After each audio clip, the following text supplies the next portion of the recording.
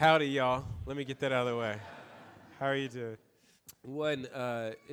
Thank you for letting us come here today. I know you didn't invite me, but I feel invited by you, okay? So thank you for letting us come.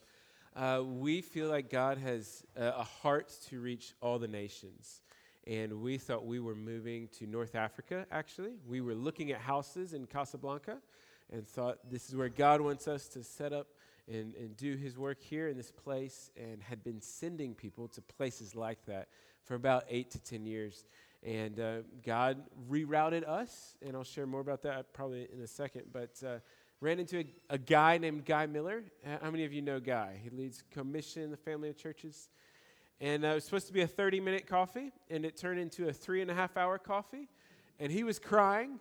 And he's saying, I feel like this is a holy moment for you as a couple when we met, and said, have you ever thought about being both a missionary and a pastor? And then my wife starts crying and says, that's what we've been praying for like the last 5 years, a place where we could do both. And then he starts laughing, and he's like, I think God wants to do something with you in London. Would you move to London and plant a church in London that would reach people from Muslim backgrounds? And would you help us as Commission send people to the nations? And so what began as a short walk from Paddington Station to Edgware Road in London, if you're familiar with that, led to us getting vision for God to send from the nations that live in London to the rest of the world. And so we've been able to see God confirm that, but God is at work. He's doing something in all the nations, and many of us in this room are just evidence of that. And so, yeah, that's why we began this journey. There's a lot of miracles along the way. 10 days after we felt the call to raise funds and to come and say, we're going to raise money to live in London, which sounds like the stupidest idea in the world. We did that. We found out we were pregnant with our second child 10 days after that. And God in his mercy took care of us. And so it's been a journey, but we love the UK.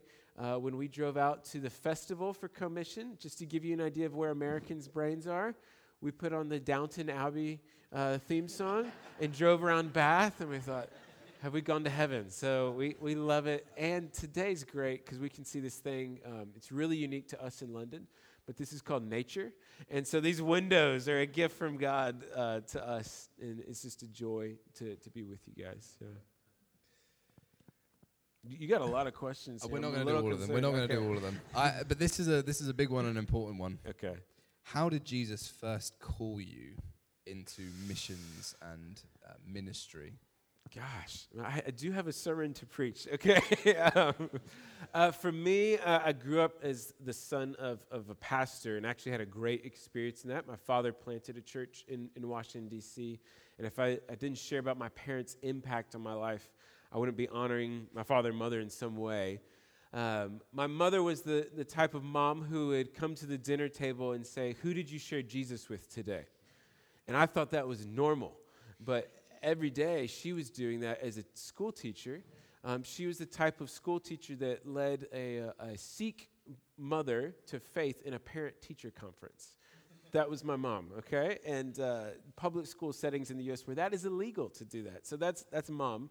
And so there was definitely prayers that have been prayed for us. I think we're receiving the fruit of that now. But for me, that really came to a head when I was 19 years old. I was diagnosed with bone cancer and given a 20% chance to live at 19.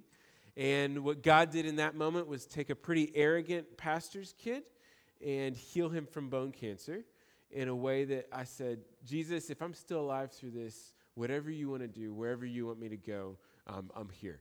I'm for it. And so he said, okay, you sure? You know what you're signing up for? Had no idea what I was signing up for. And it has been a wild ride. But met my wife also in a season of us saying, hey, God wants us to go and share the gospel with people. And that led to a lot of opportunities of saying yes to things that I don't think, honestly, if I had that in my story and healed in that way, that I would have said yes to whatever. And God has opened the door over and over for us to just say yes to him and let him do the rest. And so our time is short. Our time on this earth is short. I believe you were saying, sir, that the days are getting shorter. And I feel that. And for me, I'm so grateful for that experience at 19 to know that life is short. And a 19-year-old writing your will and saying where you're going to get buried was a really great thing for me when it came to loving Jesus. But something you never wish on anybody, right? We all have those things in our story. But for me, I thought, what better way to go through life than to do this? So it's fun. Yeah. And I get to hang out with people like you. So there you go. Of course. All right. Well, I'm aware of the time, so let's pray for you. And then he also has favorite British food on here. What's your favorite British food? Beef Wellington, far and away. That's the best. That's the best. Let's pray for you. Thank you. Heavenly Father, we thank you for this man. We pray that as he opens up your word this morning, that you would speak powerfully to us through him. So come upon him by your Spirit, to be your mouthpiece, and come upon us by your Spirit to have ears to hear.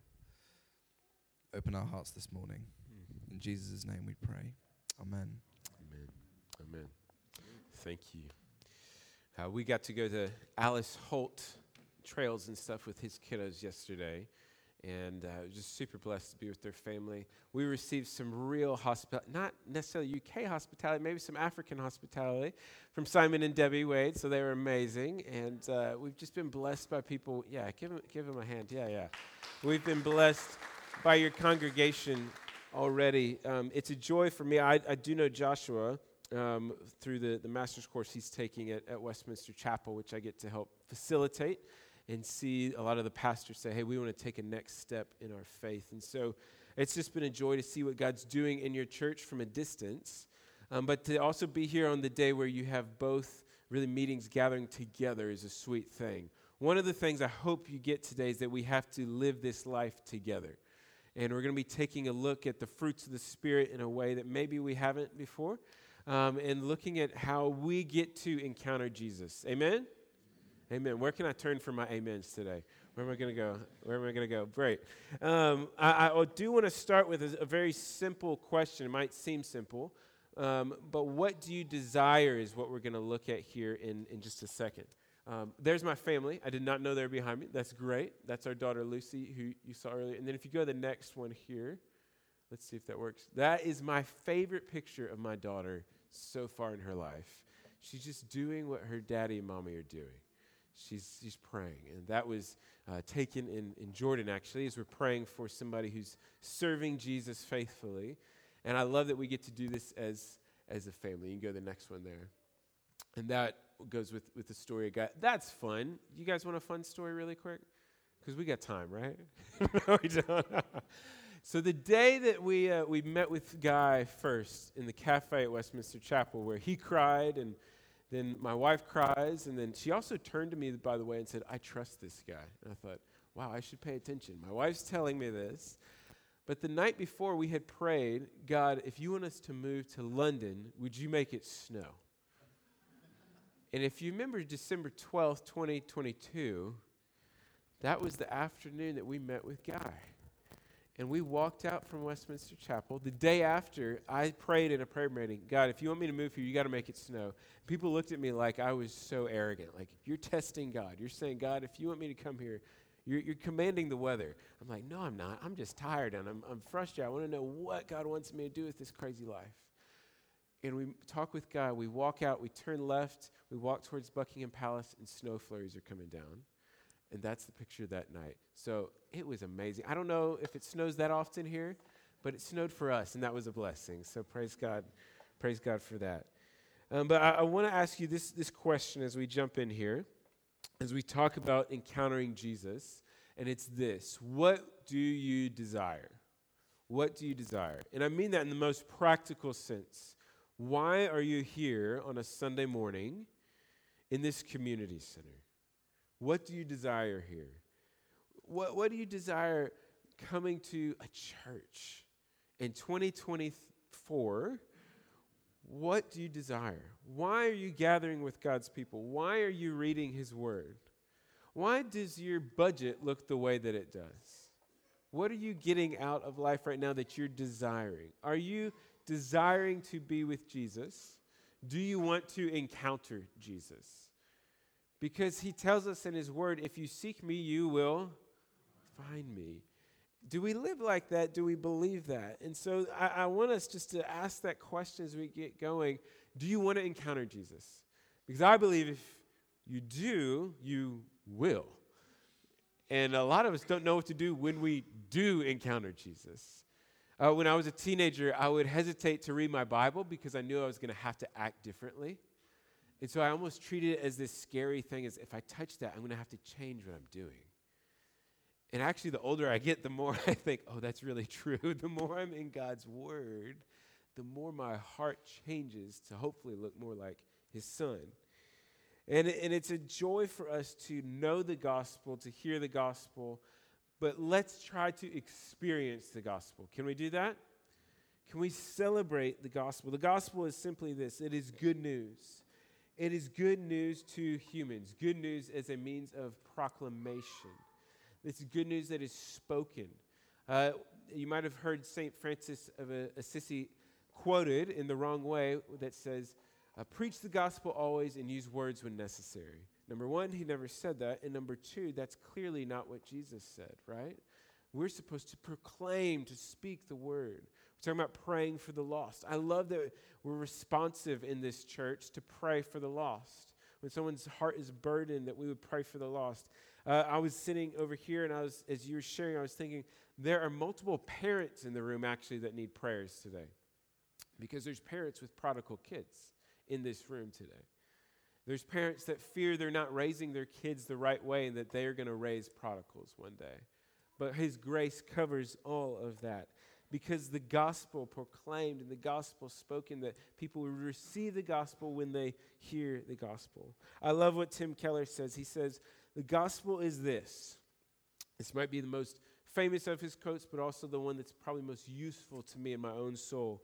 He says, the gospel is this. We are more sinful and flawed in ourselves than we ever dared believe, yet at the very same time, we are more loved and accepted in Jesus Christ than we ever dared hope. Do you believe that gospel? Is that still good news to you? Or was that something that happened when you were in uni? Is that still good news to you? Or is that something that helped you break that addiction? Was it something you just used? Or does this change everything, right? And we just got to have an honest conversation. Does this still change your life? Or was it something that kind of helped you get to the next phase and mature? Was it something that you needed to kind of clean up your marriage in that rough season? Or is this changing your eternity? If the gospel is true, if that very simple statement is true, it changes where you will be 10,000 years from now. And it changes where you were 10,000 years ago. I joked very intensely with one of my Muslim friends in London a few weeks ago. I said, hey, I'm going to be eating in 10,000 years. You're not going to be eating. You better eat better food right now. And we were joking over dinner. But that's how intense we were. And he's like, no, I'm good. I said, no, I'm serious. I'm going to be alive. Are you? And that's the kind of idea we have to have around the gospel. Are we believing this to be true? Or is this just churchy cultural stuff? Because if it is, there's a lot better things you could be doing on a Sunday morning. One, you could be asleep, right? You could be playing golf. You could be enjoying nature. But we get to enjoy our God and remind our hearts of the gospel together. I love stories in the Gospels, the four Gospels that we see in the Scriptures, where Jesus encounters people, and their reactions are very similar. There's reactions of people that judge him, but there's often reactions of people that when they encounter him, they are healed before they can even speak. They are in awe of him. They change their lives. I love the story of Zacchaeus, because Zacchaeus kind of brings this question of what do you desire and the reality of the gospel together. If you imagine climbing up a tree, how many of you would climb up a tree today? I mean, the reality is Zacchaeus was not a young man. He was not a little man. He was a little man, but he was not a little guy, as in being young.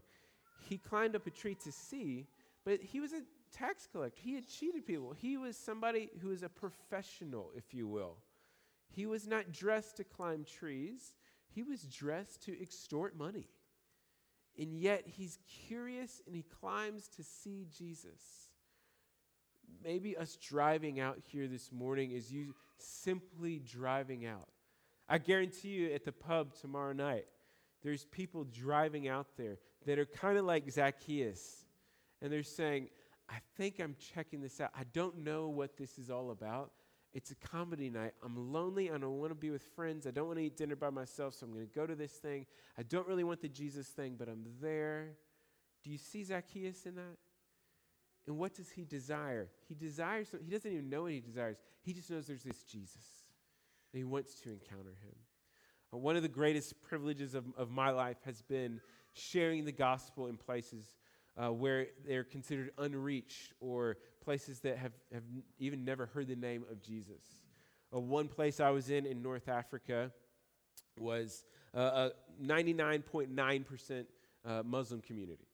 And I got to go with a very unique group and team, and I was in my early 20s and got to go share the gospel there. And what we would do is we'd pray, and literally we'd pray for 2 hours in the morning that God would give us somebody who speaks English, and we'd get to talk to them, and maybe they'd lead us to someone to share the gospel with. And so we ran into this guy named Jack. And Jack happened to be half from a North African country and half British, actually. And he had a dad who was an atheist and a mom who was Muslim. And he considered himself an agnostic. And between a walk from where we met him on the street to the McDonald's, he went from atheist to agnostic. So we're on a pretty good track record here. We sit down, and I have a friend with me who's 58 years old, and one of those guys that's really passionate for Jesus to the point where it's like, you're not sure if you can take him to all social settings because he's so passionate. So we made sure we took him to North Africa with us, okay? And he was a great-grandfather at 58 years old. He met Jesus in a federal penitentiary. And when I say he met Jesus, he met Jesus. He was trying to take his life in a federal penitentiary in silence and solitude. And Jesus came to him, in his words, appeared to him, and taught him about Jesus. He encountered Jesus. So I know this part of Kenny's testimony, and I'm sitting there at a McDonald's with Kenny and Jack and one of Jack's friends who happens to be high as a kite on drugs. And this is one of the most interesting dynamics you could ever dream of, right? Only God could bring this together. And Kenny shares his whole testimony at McDonald's in North Africa, and just loud and doesn't care, and people are, what, this is the weirdest thing, and I'm thinking, we're either about to get arrested or God's going to do something. And, excuse me, I turn to Jack and I say, hey, Jack, if Jesus showed up in your room tonight, would you follow him? And I'm like, did that just come out of my mouth? Like, what is God doing here? Kind of when the Holy Spirit says something through and you think, okay, something's clearly about to happen. And Jack says, of course I would. If he showed up in my room, I'd follow him. I said, why don't you pray that he shows up tonight? And I'm like, oh my gosh, like what have I done? I'm like kind of shaking at this point. And he starts praying. And he starts confessing sin. And he starts saying things that I know there is no reason he's supposed to know these things. And I'm thinking, this is weird. God, what are you doing? Is the Holy Spirit doing this? Or is this am I on a game show being pranked right now? Like, that's what I'm feeling. And so we say, okay, we'll meet up tomorrow the next day. And we meet up, and he shows me the top of his, what would be like an apartment complex or flats that looks out over the city to the ocean. And I'm panting, and I have my hands on my knees. And he looks at me, and he says, I met Jesus last night. I said, that's great, Jack. That's great. He said, no, you told me to pray, and I prayed, and he showed up in my room last night. Around 12 o'clock last night. I thought it was a shadow off a Coke bottle on the wall, but he came out of the wall, and he started talking to me. And he told me that he loves me and that he wants me to be in his family.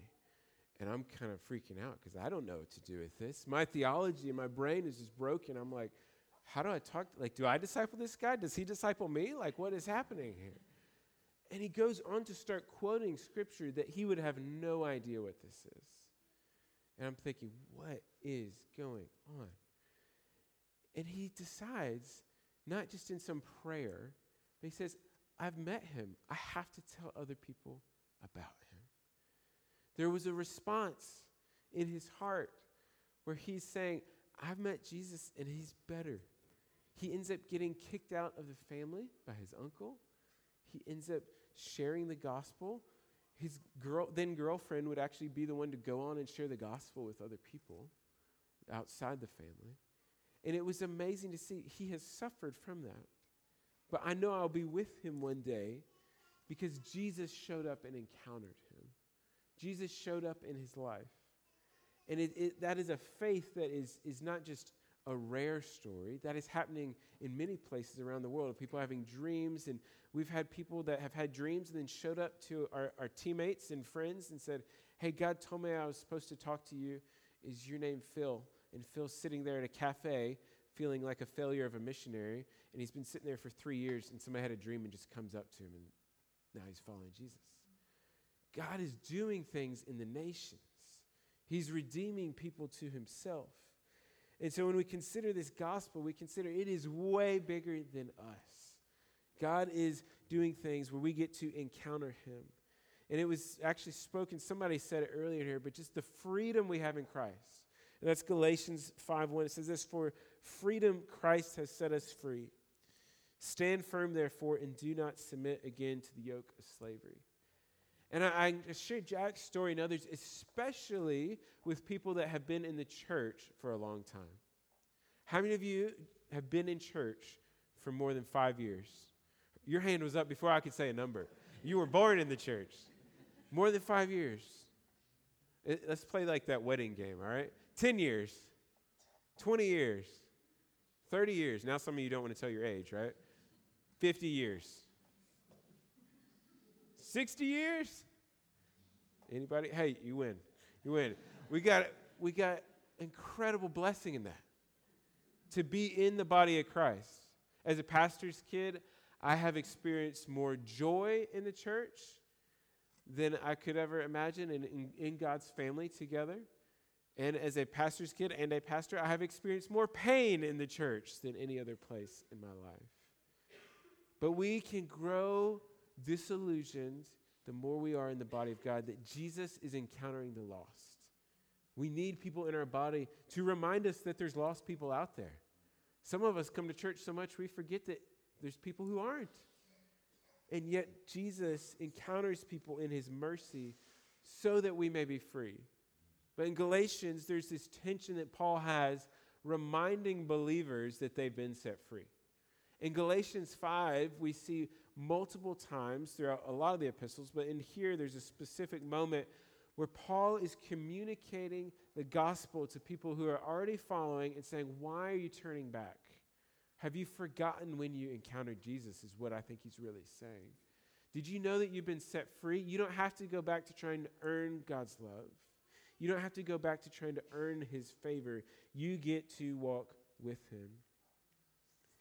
Verse 5 says this, for through the Spirit by faith, we ourselves eagerly wait for the hope of righteousness. For in Christ Jesus, neither circumcision nor uncircumcision counts for anything, but only faith working through love. Only faith working through love. The faith and the righteousness of Christ are gifts to us from Christ. We cannot go say, I want to earn this, and then I'm going to have it and store it up. If you're trying to earn God's love like money, you will be the most miserable person who calls himself a Christian on the planet. You have been set free. You've been set free from performing for God. You've been set free from the law, and you've been given grace. So it's through the Spirit by faith. And I love that because often we separate those, especially in our Western world. We say theology is over here and the work of the Spirit is over here. But we see clearly it's by the Spirit or through the Spirit by faith. So there's this unique opportunity. Jesus is not telling you, and Paul is not telling you, to turn your brain off. In fact, he's saying the opposite.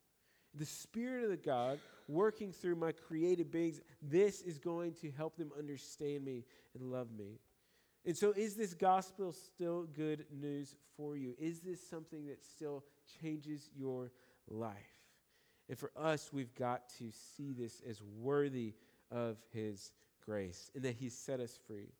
Verse 13 says this, for you were called to freedom. And we see this especially when people encounter Jesus for the first time. When they're encountering him, when they're turning to him, the first thing you see many people do is repent of sin. There's a response of, he is holy and I am not holy. I have to repent. How would this holy Jesus have anything to do with me? But remember that moment for you. If you will go back, turn back the clock, some of you, today. For you were called to freedom, brothers. Only do not use your freedom as an opportunity for the flesh, but through love serve one another. For the whole law is fulfilled in one word. You shall love your neighbor as yourself. We're called to freedom. Remember that joy of salvation. Remember that you are free. Don't let Satan twist the good things of God. Enjoy this freedom. God's grace should be on our lips. Paul writes in Ephesians 2, for by grace you have been saved through faith, and not of yourselves. It is the gift of God, not as a result of works, so that no one may boast. I think of our daughter receiving a little pink scooter for Christmas. She was elated to have a little pink scooter. It was a gift. Do you know who she told about the pink scooter? Every single person at church. She went around and said, I got a pink scooter. I got a pink scooter. There was this joy that we never told her to do that. In fact, we told her, hey, just stop telling people about the pink scooter. What if our Father in heaven had to do that with us? What if it was this joy of, hey, I've given my son or my daughter this gift, and they can't stop talking about it? Because it's not old to them. See, there will be a month or two from now where Lucy will probably forget the pink scooter exists. And for many of us, we've done that with God's grace. We have forgotten the gospel. And so I do want to ask you, if you're not a believer, or if you've been in church and you're maybe even ashamed to say you've never received God's grace because you've been, and people know you. Maybe you're a servant in the church and you haven't really received his grace. You're still earning his love. Maybe today's a day for you just to be free. Just to say, Jesus, I want to be free. I want to be free from sin. I want to be free from shame. But I want to be free from performing for you. I just want to receive your grace. If that's you, I would just encourage you, just at the end of today, you're going to be able to pray and just repent of sin, and we'll be in a time of communion later for that. But see, our flesh is really what is, or our wants or desires are often things that are combating God's grace. If you're honest, you probably don't like God's grace fully, especially our Western minds. We want to earn everything. We want to earn stuff. We want to receive because we did it. I was arrested at 17 for driving 93 miles per hour in a 35-mile-an-hour zone. Pastor's kid. Dad was actually very gracious. Loved me, hugged me. I was so mad. I wanted him to be mad at me. You ever been in that position? I knew I messed up, so I wanted some retribution. Oh, just lay it on me, Dad. I'm a terrible kid. No, son, come here. I love you. Are you okay? What? I had to pay back the lawyer fee. I had to do 400 hours of community service shoveling dog poop at the local community center. So community centers and me have a great relationship. He let me pay back about 75% of all my court fee and my bail money. I spent maybe 6 hours in jail. You would have thought I got out of the Shawshank Redemption, okay? And he only let me pay back about 75%. He says, son, thank you. You have worked so hard to pay this back. I got the rest. I said, no, let me pay you. He's like, no, son. I've already taken care of it. You've worked hard. You've learned your lesson. You're fine. That's what God does with us all the time. And we keep trying to earn his love and say, no, let me earn it. Let me pay you back. I know you love me. I know you want to teach me. But if I could just do this for you, God, then you'll probably do this for me. What a slap in the face. When a father is saying, I love you, I'm teaching you a lesson, I've got this. I already took care of it. In fact, I gave my son so that you don't have to do that anymore. That's the gospel for us. And yet we get these strongholds, these things in our lives that we have set up where we say, you know what? I'm not letting God have that. I'm going to let God have all this stuff, but that shame is still mine. That's my shame. In fact, when you look at the desires of the flesh, and I'll read them briefly for us, is Galatians 5. It says this, for the desires of the flesh are against the Spirit. This is things we desire. And the desires of the Spirit are against the flesh, for these are opposed to each other, to keep you from doing the things you want to do. But if you are led by the Spirit, you are not under the law. Now the works of the flesh are evident: sexual immorality, impurity, sensuality, idolatry, sorcery, enmity, strife, jealousy, fits of anger, rivalries, dissensions, and divisions, envy, drunkenness, orgies, and things like these. That's a pretty long list, and then he says, things like these. You fill in the blank of things like these, right? I warn you, as I warned you before, that those who do such things will not inherit the kingdom of God. Some of these are very obvious, and we say, oh, those are terrible, I would never do that, I've never done that. But for that, things like these, be honest with yourself. What are you holding on to? Especially, believer that's been walking with Jesus for a while. You've been reading this Bible every day, but you're still holding on to unforgiveness. You're still holding on to bitterness. What is that for you? I heard this story once in a context that was being translated, and so it really stuck with me a lot more, because when you hear things translated, the time it gives you to think about what's being said is really helpful, actually. I remember this story well because it made me change and repent, and I hope it blesses you. But just imagine here, for the sake of analogy, I'll take out names and all the things. But imagine a young couple buying a house, which is pretty hard to do in the UK. My gosh. Imagine a young couple buying a house, and the previous owner gives them a great deal. I mean, you're talking like it's basically a gift. He's giving it to them, let's say, for £1,000, brand new house. A brand new house that looks over Hyde Park. How about that, okay? And he says, I've got one condition. You can have all this, but one condition. I get to keep the nail on the front door. It's mine.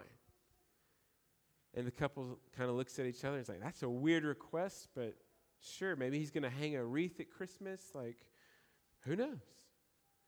And so they said, man, we got this amazing house. And they tell their friends, we got this house, and it's this sweet deal, and they're kind of bragging about it. But there's this weird thing. Yeah, the owner's really weird. He wanted this one nail, and he just said, if you just keep that, you can have this.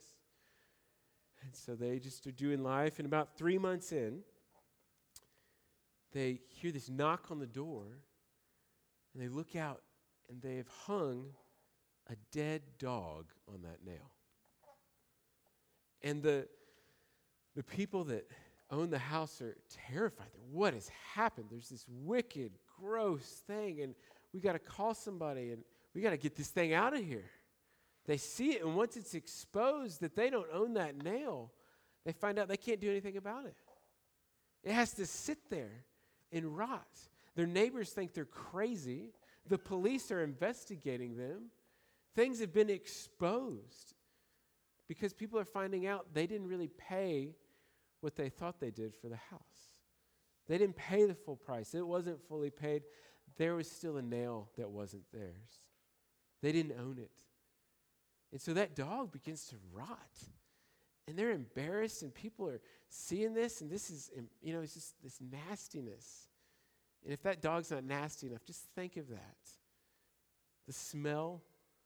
Think of what that looks like. See, we don't view sin the right way. That's our sin. I hope you got that connection there. And we allow these things to fester and to stink and to smell.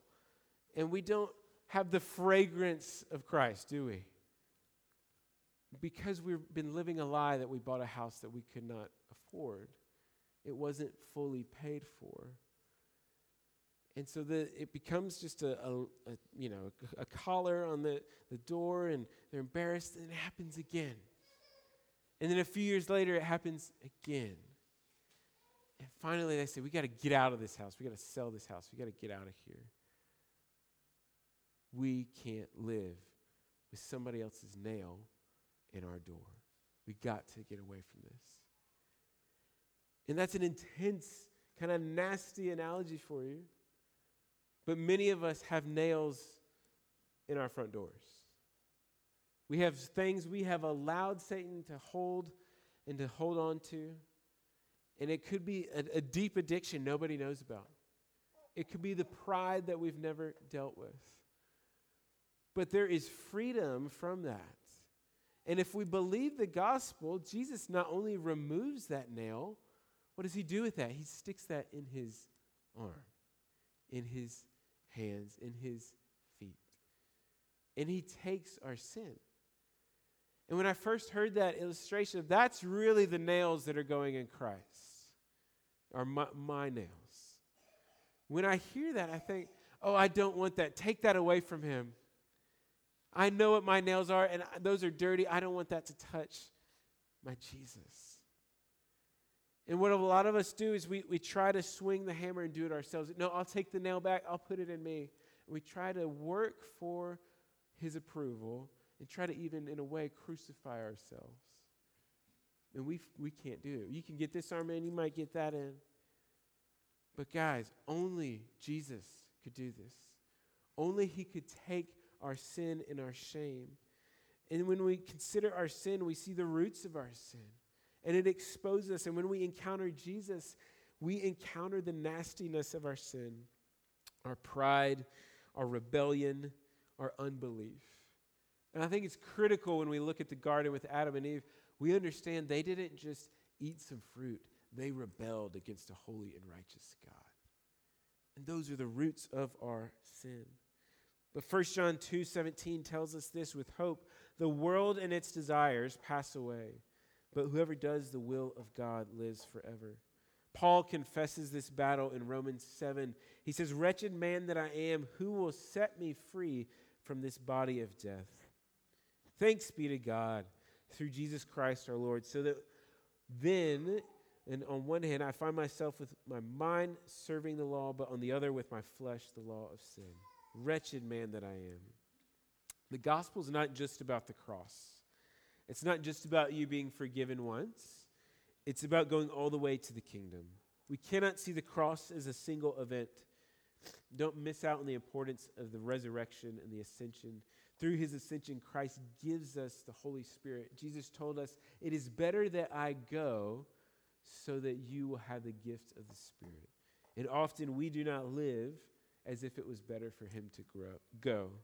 The atonement of Christ, or really he covering us for our sins, is all about him fulfilling what we could not do.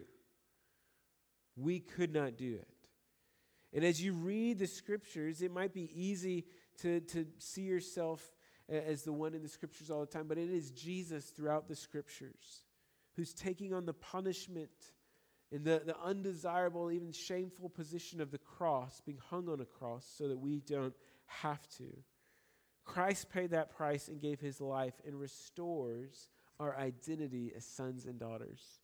And that causes us to have this restored identity. And I think that's something that he wants to do with us. It's not just leave you where you are and saying, oh, I feel like I've got this weight and this sin and this guilt, but he wants to restore you to the family.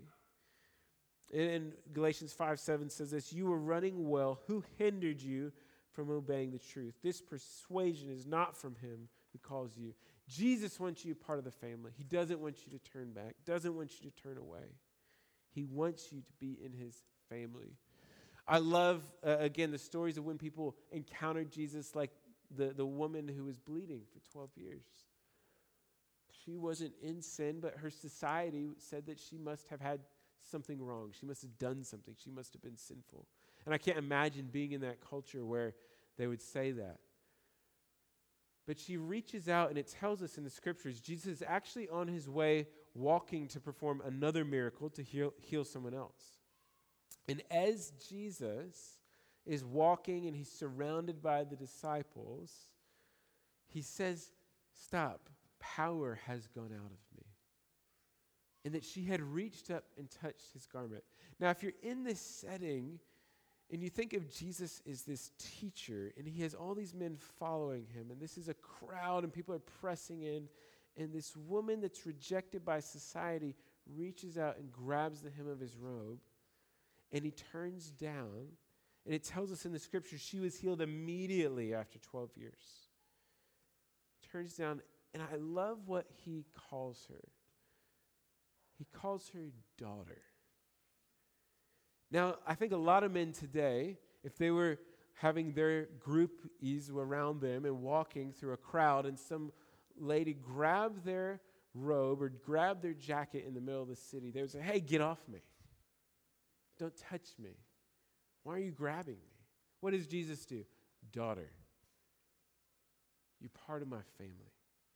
He restores our identity into the family in a way that only he can.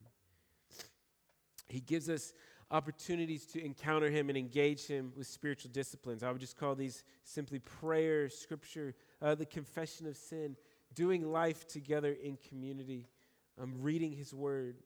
These spiritual disciplines are like weapons in a battle for us to wage war on our flesh.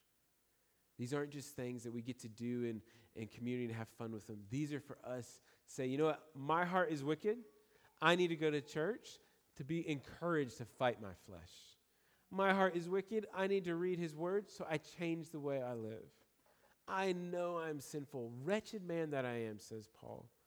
I need others. And yet we can't turn these spiritual disciplines into this legalistic thing. Dr. Jeff Robinson says this. He says, "Do the tendencies to legalism and license sound familiar? Then flee to Galatians and find glorious freedom from the bondage of continually proving your goodness to God, and find joyful liberation from your desires for liberty to chase after the world. For every Christian can say with Paul, I have been crucified with Christ. It is no longer I that live, but Christ who lives in me. And the life I now live in the flesh, I live by faith in the Son of God who loved me and gave himself for me." We have an incredible Savior. He takes everything that we've done and he forgives us. And we get to forgive others in community. And with you gathered here as two churches, and as I close, I want to challenge you to forgive. I want to challenge you to receive forgiveness. That Jesus would take your wounds and your brokenness. That he would heal what has not yet been healed. Dietrich Bonhoeffer says this. He says, when we received forgiveness instead of judgment, we too were made ready to forgive the brethren. What God did to us, we then owe to others. He restores us, he's forgiven us, and he redeems us with a purpose. Go down to Galatians 5:22, and we'll close with this. But the fruit of the Spirit is love, joy, peace, patience, kindness, goodness, faithfulness, gentleness, and self-control. Against such things there is no law. And those who belong to Christ have crucified the flesh with its passions and desires. We want to pray into that in this moment. Would we crucify the flesh? Acknowledging what Jesus has done. And in fact, this is perfect if you want to come up. We're going to go into communion, and as we do this, we get to see Jesus for who he is. We get to recognize what he has done for us, and that it is for freedom that he has set us free. Verse 25, if we live by the Spirit, let us also keep in step with the Spirit. Let us not become conceited, provoking one another, envying one another. These fruits of the Spirit, are not just for somebody living on an island. In fact, you cannot do this alone. You cannot experience the love, the joy, the peace that God has for you in his body. You cannot do this alone. You are invited into the family of God. Jesus is the kind of God that reaches down and says, daughter. He's the kind of God that looked at those friends that opened the roof for their friend, and they lowered him into Jesus to be healed. And he forgives his sins. And I love that he does it because of the faith of his friends. See, this Christian walk is not just for you. Your spiritual gifts are not just for you. The Spirit of God is not just for you. When Jesus said, it's better that I go, that so you have my Spirit, he meant it for us. And you and I are part of that same family. Would you pray with me? Thank you, Jesus, that when we encounter your love, we get to repent of our sin. I pray for anyone that is in a moment of wanting just to be free, as we talked about, and experience your grace for the first time, would they receive the gospel? We pray for those tomorrow night that would be connected. Would they hear the gospel? We pray that we would go the way of the cross and not our own works, that we would receive your grace, knowing we're forgiven of sin. Would you restore identity? Would you remind people, especially people that have been walking with you for a long time, that they are not your employee or your colleague or your worker, they're your son and your daughter. Would we live as new creations in Christ? And would you redeem our purpose, not to live on our own, but to live in the power of the Spirit? Would we walk away more in love with you and enjoying each other? In Jesus' name, amen. Yes, Lord. Yes, Lord.